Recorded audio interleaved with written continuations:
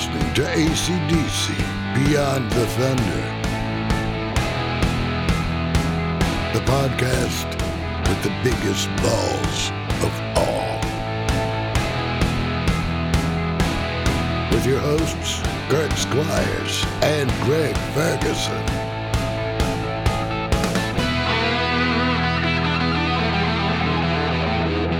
It's time to rock.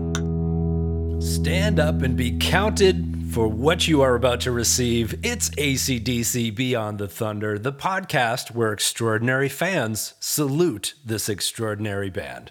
I'm your trusty host, Kurt Squires, alongside my partner in crime, Greg Ferguson. Eric Kielb is over there at the controls, and we are on the highway to season 2. And if you've got the time, episode 4 features the founding member from one of the big four, Scott Ian.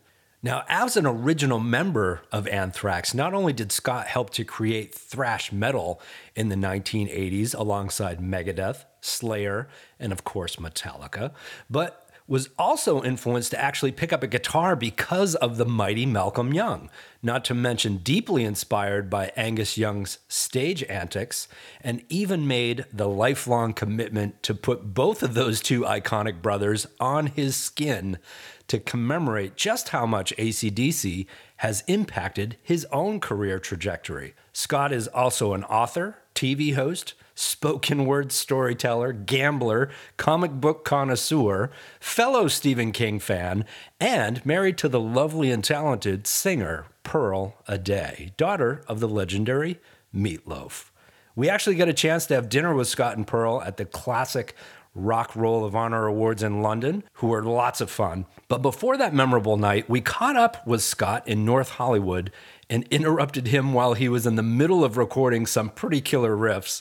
But without further ado, let's jump right into this interview.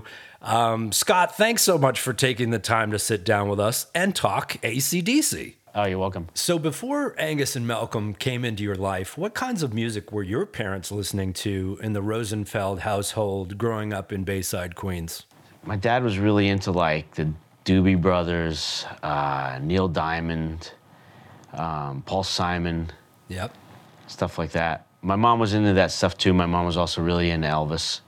Nice. My dad was into rock and roll too. I mean, he was a child of the 50s, so really into rock, all 50s rock and roll, Little Richard, Chuck Berry, stuff like that. So Cool.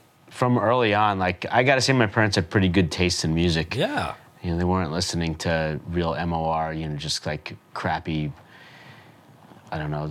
I don't know why I think of Pat Boone, but like my parents weren't listening to stuff like that, like just crooners. They were listening to rock music. Oh my God. I can't believe you just said that. We just interviewed Pat Boone for this show. I mean, he recorded an AC/DC song off I'm in a Metal Mood release. Well, I know he did that metal thing. I know, but I'm talking about like Pat Boone of the 60s when it was just not cool. Okay. I mean, I like, my parents like had the Woodstock record and Yeah. they listened to rock. Okay. We didn't want you bad-mouthing Pat, that's all. He gets total street cred for covering It's a Long Way to the Top and for being a nice guy.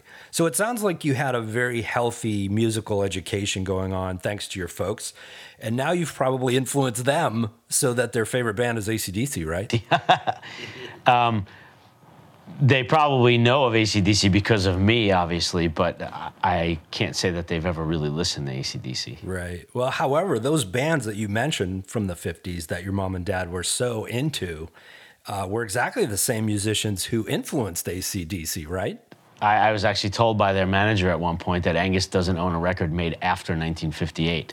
So whether that's true or not, but I suppose probably a large part of his collection is like pre-1960. Yeah, you're absolutely right. I always thought that AC/DC was very competitive when it came to talking about other bands because they simply just never did. For example, when a reporter would ask what they thought about the latest band or the latest trend, they would either say, I've never heard of them, or the most recent thing in their catalog was Chuck Berry or the Rolling Stones. Yeah. So you've been weaned on early rock and roll, and I know you were pretty smitten with Kiss as a young teenager, but tell us about hearing AC/DC for the first time.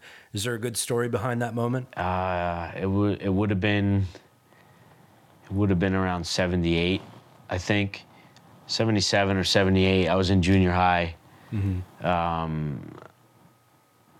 it was actually, I believe it was a guy named Zlatko Navkovic.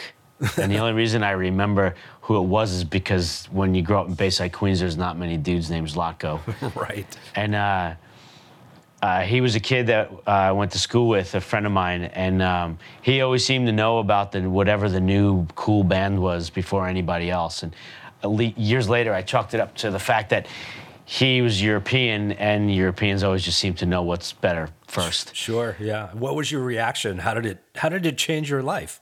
I remember just being instantly like blown away. I had never heard a voice like Bon's before. Right.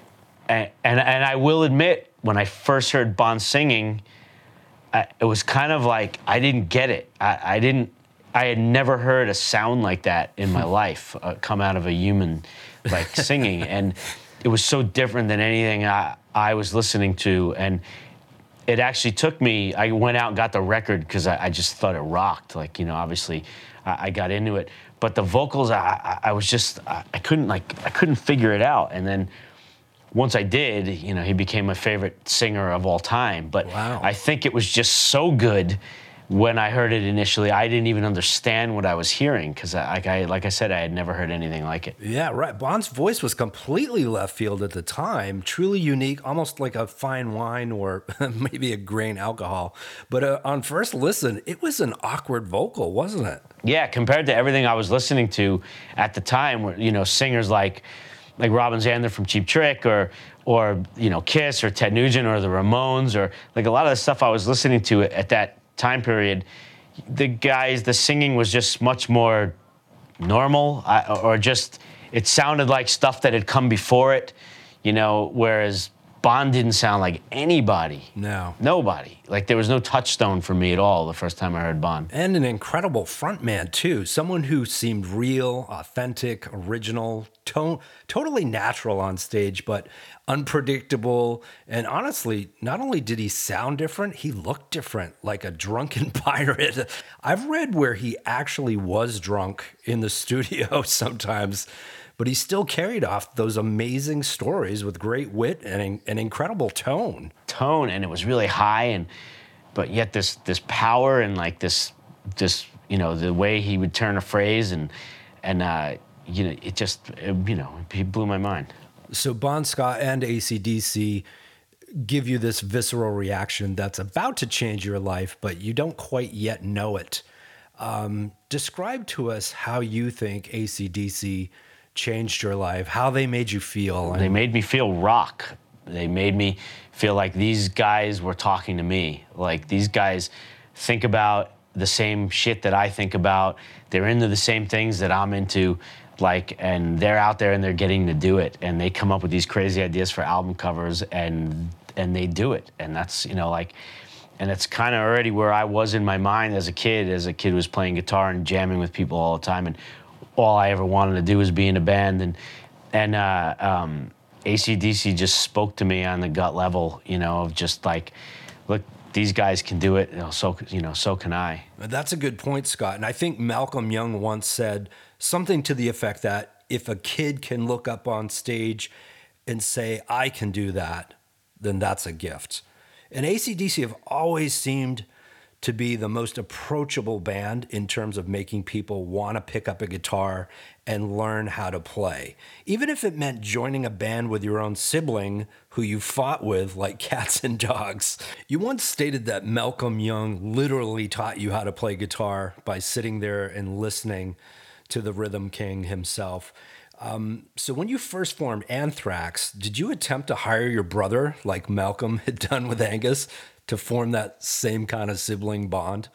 Well, we didn't. My brother didn't start out in the band. My brother ended up replacing somebody because, truthfully, we had nobody else at the time, and he could kind of sing, I guess. I don't even remember. This is 1982. We're talking about. Okay. So yeah, Jason, my brother Jason, I think he was in the band for 5-6 months, maybe, until we actually found someone who could really sing. So I don't think was ever going to be something that was permanent. Okay. I mean, granted, if he was like amazing, sure, but my brother was not really a singer. Ah, poor Jason. We've talked in the past about how difficult it would be to have a sibling in the same band, so you probably did the right thing. Who knows? I don't know. I don't know. Maybe, my brother and I have, we've never actually worked together in that capacity.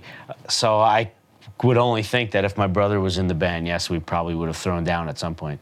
So back to the Young Brothers and how they influenced you to be a musician, especially Malcolm's rhythm playing. What about Angus's performance? How much of his stage antics did you lift from and embrace and make your own when you were cutting your teeth in Anthrax? Well, Angus has a signature move, the way he moves his feet, the way he moves his head, the way he plays his guitar. I mean, he has his thing. I was influenced him in a way of the energy that he puts out on stage. My attitude was, unless you're gonna do that, then there's no reason for you to even be on stage. You don't deserve to be on stage. If Angus Young is putting out that much for his fans, then everybody needs to put out that much for their fans. Yeah. And that's just the way I always felt about playing live. You have to give everything. And I was naturally, just since I was a kid, I was a headbanger, and that just became a big part of my stage presence, I guess, and just moving, and I developed my own things naturally. It's just the way I move when the drums kick in. Right. That's always the way it's been since day one. So, and it looks nothing like what Angus does, and I could do a mean Angus, but it looks nothing like what Angus does. The similarity is, I think, in just the amount of energy and kind of going to your own world, and 90 minutes goes by, and I'm like, did that just happen? Right. Because I just kind of go off onto another planet. I actually first saw Anthrax open for Iron Maiden in 1991 at the Worcester Centrum in Massachusetts. And I got to see firsthand how you're able to channel that same frenetic energy of Angus Young on stage you're talking about, which ended, I think, with a great unexpected cover of The Who's Won't Get Fooled Again. Covering a band like AC/DC, however, is not easy. In fact, very few really cut the mustard, which goes to prove how hard it is to play something which seemingly sounds so simple, right? I have to say you did a killer version of AC/DC's Walk All Over You. Cool. That was with Dee Snider, right? Yeah, with Dee Snider. We actually had spoken with Dee, and he said that he had an absolute blast with you, and that you had given him a call because you knew he could pull it off from seeing him back in the club days playing a lot of AC/DC covers. Did you record at the same time, or was it one of those instances where you two were in different locations or recorded on different days? No, didn't he come? I'm pretty sure he came to our studio, and we used to have our own studio when we were still based in New York. And I don't think we talked about that. if I remember correctly, he came down. He came to Yonkers and came to the studio. So I seem to remember that, unless I'm like just wishing that's what happened. But I think that's what happened. Why Walk All Over You, which I'm glad you did. It's a killer AC/DC song, and greatly overlooked album cut. And can I just say, one of the best recreated Angus solos I've ever heard to date. So kudos to you.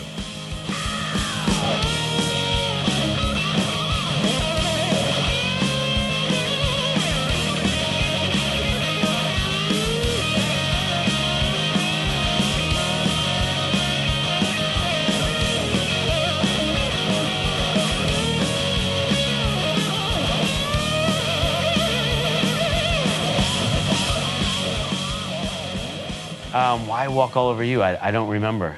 I think we might have already had been jamming on it at the time, and we already knew it really well. So it was that easy to be able to just record that one.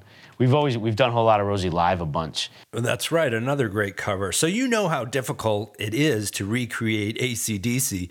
Have you ever heard any others that stand above the rest? Whitfield Crane, was it on that same tribute record? I think he did Ride On. That's right. Which I think is a great version because he can really do Bon really well. He can really channel it when he wants to. I've like played live jamming with people and had Whit come up and sing a bunch of AC/DC, and he just really nails it. And not many people can nail Bon Scott. No, they can't. So that's the only one that comes to mind. That is a great Ugly Kid Joe cover. And don't get me wrong, I'm a fan of cover songs, and some are even better than the originals, but it's always tough for me to hear anyone else do AC/DC, and more importantly, to do it right, unless they completely change the melody or genre. I listen to AC/DC. I don't need to listen to anyone else doing AC/DC or doing a version of AC/DC. Now, you also covered another AC/DC song with the supergroup called Damnocracy, which was formed on VH1's show Supergroup back in 2006. And that group comprised of yourself, Sebastian Bach, Ted Nugent, Evan Seinfeld from Biohazard, and Jason Bonham on drums. All you younger cats out there should check this out on YouTube because it's pretty cool. Although you never released anything, I remember you playing Sin City on that final episode. Was that your idea? Yeah. Well, we were in Las Vegas. It's kind of obvious.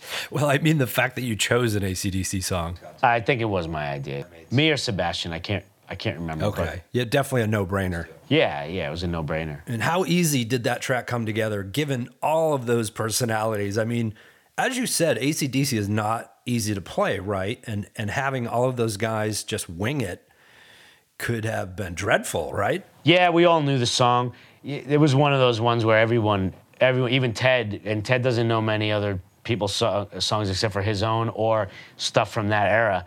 But Ted comes from the same school of thought, although Ted is more the Detroit bluesman guy from the 50s and 60s.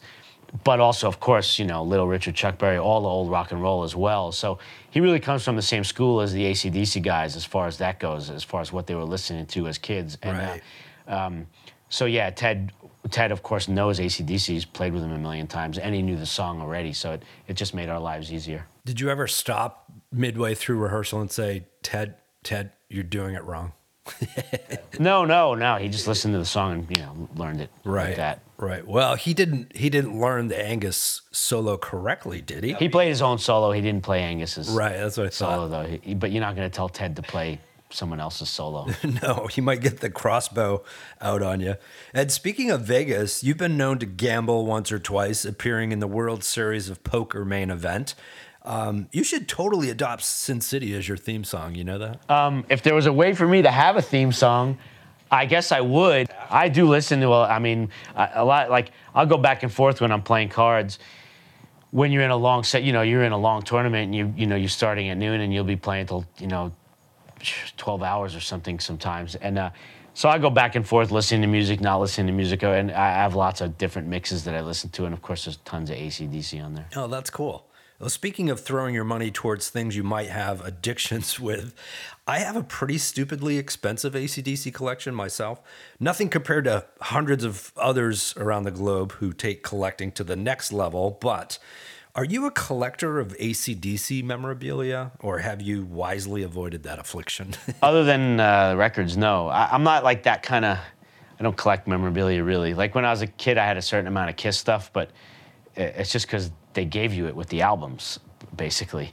But no, I collect other stuff. I collected comics. I collect guitars, but not like band memorabilia. I have too much of my own. Do you have that AC/DC Rock and Roll Comics issue from the early 90s? It's actually a pretty good story. Oh, really? I already know it, though, and the artwork probably sucks. I bet, so. No, it's actually pretty good. Really? No, actually, it was put out by a guy named Todd Loren, who started Revolutionary Comics based in San Diego, I think. He created these unauthorized comic books on Guns N' Roses and Metallica and Kiss and so on, many others.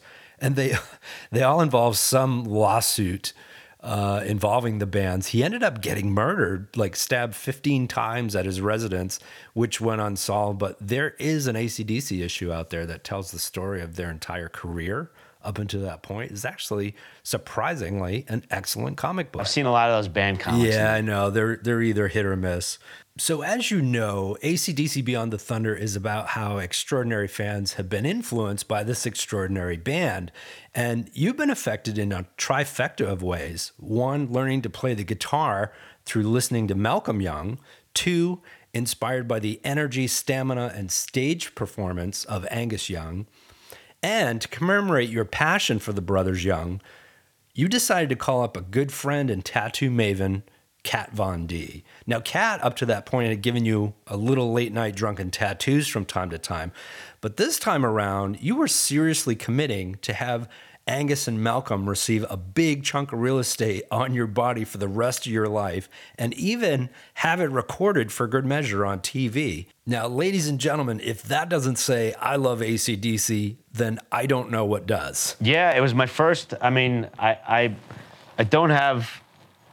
I mean, I have a lot of tattoos, but the only band-related stuff, or really music-related stuff I had before that was I've got the Anthrax thing over here, and this is from a side thing called SOD I did. Yep. And then this Blacktooth is represents Dimebag Darrell. But don't forget about your Gene Simmons tattoo, right? Oh, well, and I do have a Gene Simmons thing on my leg too, which I forgot about. But I don't really have like true portraits like of anyone. And it's the first time I decided to actually get a portrait of somebody on me. And when I knew I was going to be doing this show with Kat Von D, I was doing her show LA Inc. And Right. Kat's just the best at portraits. Like there's just, to me, there's nobody better. Yeah. And I had thought about it quite a bit over the years, like getting Bon Scott, actually. Oh, wow. Bon was who I was going to get, and that was my plan going in. But I just couldn't find the right image, like the right photo. I researched it for months online, and I spoke to a lot of photographers that I know who shot Bon. No kidding. And they sent me all kinds of photos to look at, and I couldn't find the one that really struck me. Like this is the one. This is the one I'm gonna put on my body. Yeah, you know? yeah. So then I said, all right, maybe I should move on. Let me just get away from Bon for a minute. And I said, what if I was gonna get an Angus tattoo? And instantly, the Highway to Hell cover, his image on Highway to Hell that's it. Instantly, it was no question. Like if I was gonna get an Angus tattoo, this is the one. So I spent like another week trying to find a Bon shot, because then my idea was I'll get Bon and Angus. Oh, both right? of them. Still could not find a Bon photo that I was happy with to finally commit to. So then I said, all right, I'm going with Angus. And Send it to Kat. so I sent Kat I went over there, discussed it with her, gave her the album cover, all good, right? This is before we did the show. Yep.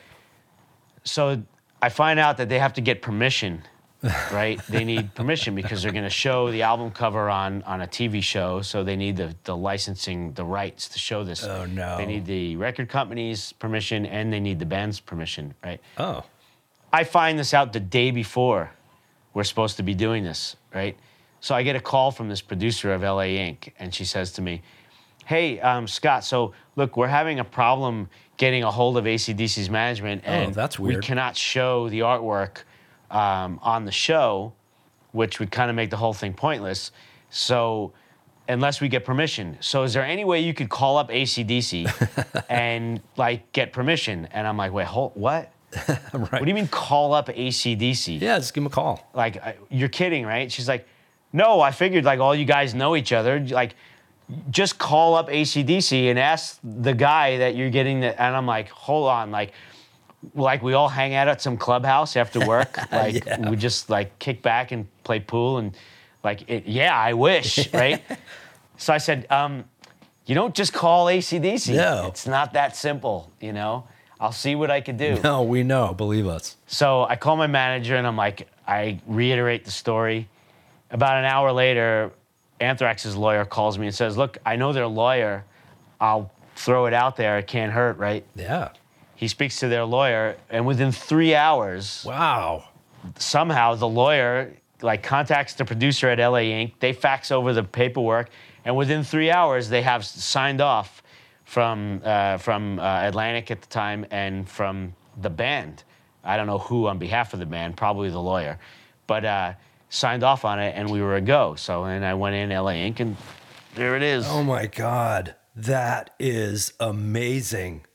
Kat did an amazing job. That's incredible. It looks just like the album cover. Do I dare? Can I see Malcolm? I got to see Malcolm now. So then, of course, once I knew I was getting Angus, there was no way I could not get Malcolm because they're equals in my mind. You can't have one without the other. It's just Right. That's it. That's AC/DC. And we didn't do Malcolm on the show because we only did the one, and I wasn't going to sit for 2 tattoos at the same time. So a week later, I There went it back is. and got Malcolm. Oh my God. That is, I think I have tears in my eyes, Scott. Those may be the greatest rock and roll tattoos of all time. I have to admit, Malcolm's even better. I mean, how's that likeness? Unbelievable. I mean, in a sense, the likeness is even better on Malcolm. I think it is better. Than Angus. It's like looking at a photograph. How sick is that? It's completely sick. And I love the location of them. It's like Yeah, they you're just- 2 guns for hire. It was just so perfect. And as an aside, listeners, if you're dying to see what these tattoos look like on Scott's body, head on over to AC/DC Beyond the Thunder YouTube channel, where we have a promotional video. With that amount of detail that Kat did, how painful was it for you in just 1 week span? Plus, it's such a sensitive location. It must have been absolutely punishing. No, I thought it was going to. That's why I had stayed away from inside here forever. I've got all these tattoos all over me, but I never went inside the bicep because I always heard how bad it was going to hurt. Yeah, exactly. And then Kat started this, and I literally was like, "That's it? That's it? Really?" Like maybe like up here a little bit, it hurt a little, but it was nothing. It was really nothing, and I'm kind of glad. All these years I was afraid of that spot because otherwise I might have gotten something else, and then I wouldn't have had the room here to do this. Because, I mean, I can't think of a better, 2 better tattoos. No. It's just so I love so it. perfect I right love there. it. And I'm still gonna get Bon, and I've actually found the photo that I want. And I think I'm doing 2 more portraits. I think I'm gonna do them back here, one on each shoulder blade. Okay. I think I'm either gonna do there. And that would be if I did Bon on one and Phil Lynott from Thin Lizzy on the other. Or I might just get Bon on my chest somewhere. Oh, but that's I'm not sure. awesome. And what I've heard from most people who sport a gaggle of tattoos, not unlike gambling, it's kind of an addiction, right? Yeah, no, Will this it- ever end for you? It totally ends. I mean, I used to be way more aggressive about tattooing, and now it's like I have no patience for it when I sit and they start. I used to be able to sit for 5 hours. Now, literally, like an hour and a half into it, I'm like, I'm done. I hate you. Stop. Like, I'm gonna kill you. I just don't have the patience anymore. So yeah, there's definitely an end. And I don't have anything here. My whole upper back, like most of my legs, and I'm not gonna, besides the fact that I really only have like 1 or 2 other ideas of stuff I even want. So I'm so psyched you have real estate set aside for Bon Scott. So you heard it here first, folks. Beyond the Thunder, Scott Ian, Bon Scott tattoo. oh yeah. So sure. speaking of Bon, you once made a top 20 favorite AC/DC song list. 18 were Bon Scott songs. 6 of those 20 tracks were off Highway to Hell. But based on that list, you're also a Power Age guy, like many of us, and you claim that your number 1 favorite AC/DC song of all time is Down Payment Blues. Yeah, if I had to pick one AC/DC song, that's so hard to do, but Describe why that song out of the entire AC/DC catalog does it for you, if you can. I don't know. I don't know why. I don't know. I can only maybe go by, I listen to that AC/DC song more than other AC/DC songs. It's one I go back to more often than other ones. If I look on my playlist in my iTunes, I'll notice that song is played more than other songs. I don't really know why. I guess besides it being a great song, but they have 100 great songs. So just something about that one, it's just always done it for me. Yeah, that entire album is so solid. Well, I wanted to talk a little bit about recognition. AC/DC was finally inducted into the Hall of Fame back in 2003, and long overdue, of course. Let's talk about Anthrax. You formed the band back in 1981, one of the founding fathers of thrash metal and part of the big 4 of that genre, along with Metallica, Megadeth, and Slayer.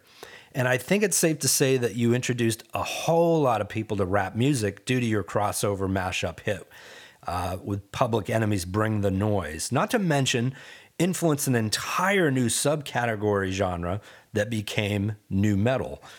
I'm doing the math now, so Anthrax has been eligible for the Rock and Roll Hall of Fame since 2008, if I'm correct.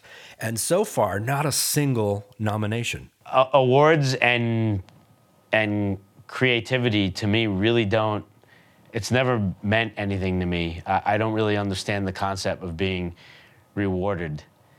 I'm already rewarded because I'm in a band and I get to do this. Like, that's my reward, is I do what I love to do. Right. I don't really understand the idea of, here's a thing because your song was better than all these other songs, according to these people. You're right. Like, it's something I've never really subscribed to. And I appreciate the Hall of Fame and the fact that they will, they're making something that's a place for people who maybe, I don't know, who feel the need to go to a weird museum, and look at a bunch of stuff, and they could say, oh, wow, like, those guys must have been really big. Maybe 100 years from now it'll mean something. But yeah, I don't know. I don't really, personally, don't have any need for it. It's a catch-22. The recognition is nice. Awards are weird, somewhat arbitrary, especially when you're talking about art. But to be in that club alongside the Beatles and Chuck Berry and the Stones and Joplin and Zeppelin and AC/DC, even your peers, Metallica and Public Enemy, is definitely rewarding. But if you're overlooked like so many other great bands have been, and we've talked to Eddie Trunk at great lengths about this topic, do you deep down inside just say, well, screw you, Hall of Fame? No, I don't say screw you or either way. If we were ever nominated for it, we would be perfectly pleasant about it, but it's not going to change the way I think about life or music or anything.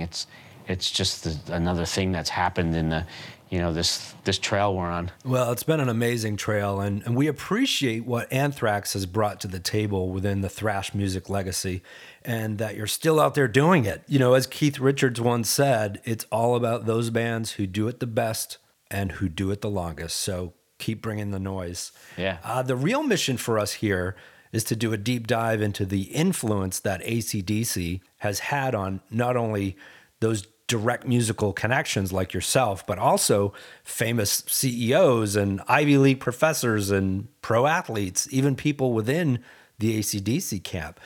And we're looking to see what it is that makes this band so Pied Piper-like. Can you help take a crack at dissecting this phenomenon called AC/DC for us? Well, I mean, look at it. Look at how they started. They started out as a working man's band. They were a rock and roll band playing Chuck Berry covers in working man's pubs in Australia. Yeah. And I can only go by from what Angus has said. He said, and we just used to do a bunch of rock and roll tunes and every once in a while slip in one of our own. Right. And hope nobody noticed. And that's where they got their start. And they really, I think, communicate to just everybody. They're the public's band. They really are. From any walk of life, rich, poor, young, old, I think AC/DC just speaks to everybody. It's in a sense, it's not the common man's music, because there's nothing common about what they do. Everyone thinks it's common and simple, but it really isn't that common and simple. No. Try doing AC/DC well, you can't. That's a whole other story. But yes, they speak to everybody. I think they hit everybody in that same gut level because they're playing pure rock and roll music. And the same reason why kids went fucking nuts for rock and roll in the 50s when it first came out, when Bill Haley and Chuck Berry and Elvis Presley and Little Richard and all those guys first started, and that whole first generation of teenagers lost their minds to rock and roll. AC/DC touches everybody in that same way because it's the pure essence of rock music is what they're doing, and they've never, ever, ever strayed from that path. And I think that's why everybody from all walks of life can identify with them. Yeah, you just got me amped up, man. That was awesome. And on a deeper level, why does a band like AC/DC connect with more people around the globe than most other bands in the history of music? Do you have a theory behind why they rock more than others? Of course, it's not for everybody. Not everybody likes rock music. But true. If you like any type of rock or rock and roll, then AC/DC is going to move you. and they're the kings of it. So that's why they move so many people. You know, there's a lot of people on this planet that like this kind of music, and they all love AC/DC. AC/DC philosophy from Scott Ian 101. Nah, I mean, you know, I guess they have made my life easier besides of all the joy they've given me over the years of getting to listen to them. But one of the questions I get asked, you know, the most over the years in interviews is, what's your favorite band? Being a guy in a band. And at some point, I was finally able to narrow that down to AC/DC. And even more specifically, AC/DC with Bon. Yeah. And so it just makes my life easy. I have the answer to that question like that. That is very convenient. But so just to make sure, you're okay with the Brian years, right? I'm totally okay with Brian. It's just different for me. You know, don't get me wrong, Back in Black's insane. And then For Those About to Rock, great record. Then for me, it just kind of, I've got songs on a lot of albums that I really like, but it wasn't the same for me. And it can never be. Look, you name any band out there that's made more than 6 great records, like, name it. Name them, you know. I dare you, try. 6, like, perfect albums, you know. Eventually, you're gonna, things are gonna slow down a little bit, you know, over a 30-odd year career, you know. Sure. So I think it's just impossible, you know. It's just, and they were a different band without Bon, you know. Bon is a different person than Brian. Bon wrote differently than Brian. So it's, you know, but I love Brian. Brian's great. It's just, for me, I got into AC/DC with Bon Scott, so that to me will always be, you know, that will always be my favorite. Makes total sense. I just wanted to make sure you're okay with my man Brian. No, nothing against Brian. Hey, if Back in Black was the first AC/DC record I ever heard, then we'd be having a different conversation. But, you know, it wasn't. Well, we want to thank you so much, Scott, for taking the time to talk AC/DC with us, flash your killer Angus and Malcolm tats, and even let us interrupt you during the middle of recording. And it's safe to say that you are the man. Thank you. Oh, you're welcome. So before we clock out, we end our show with this final Jeopardy round of questioning. If you had to describe your favorite band of all time by using just one word, Scott, what's your vote? Rock, the definition of rock. AC/DC Beyond the Thunder theme song, Trailer Trash, written and performed by Gannon Arnold. VO talent by Bruce Jacobson. Cinematography and sound recording by Greg Ferguson. Edited and mixed by Eric Kiel. Written, directed, and hosted by Kurt Squires. Produced by Greg Ferguson, Eric Kiel, and Kurt Squires. AC/DC Beyond the Thunder is a Squires LLC current motion production. Copyright Beyond the Thunder podcast. All rights reserved. This has been a Nat Attack presentation. Shazbot. Nanu Nanu.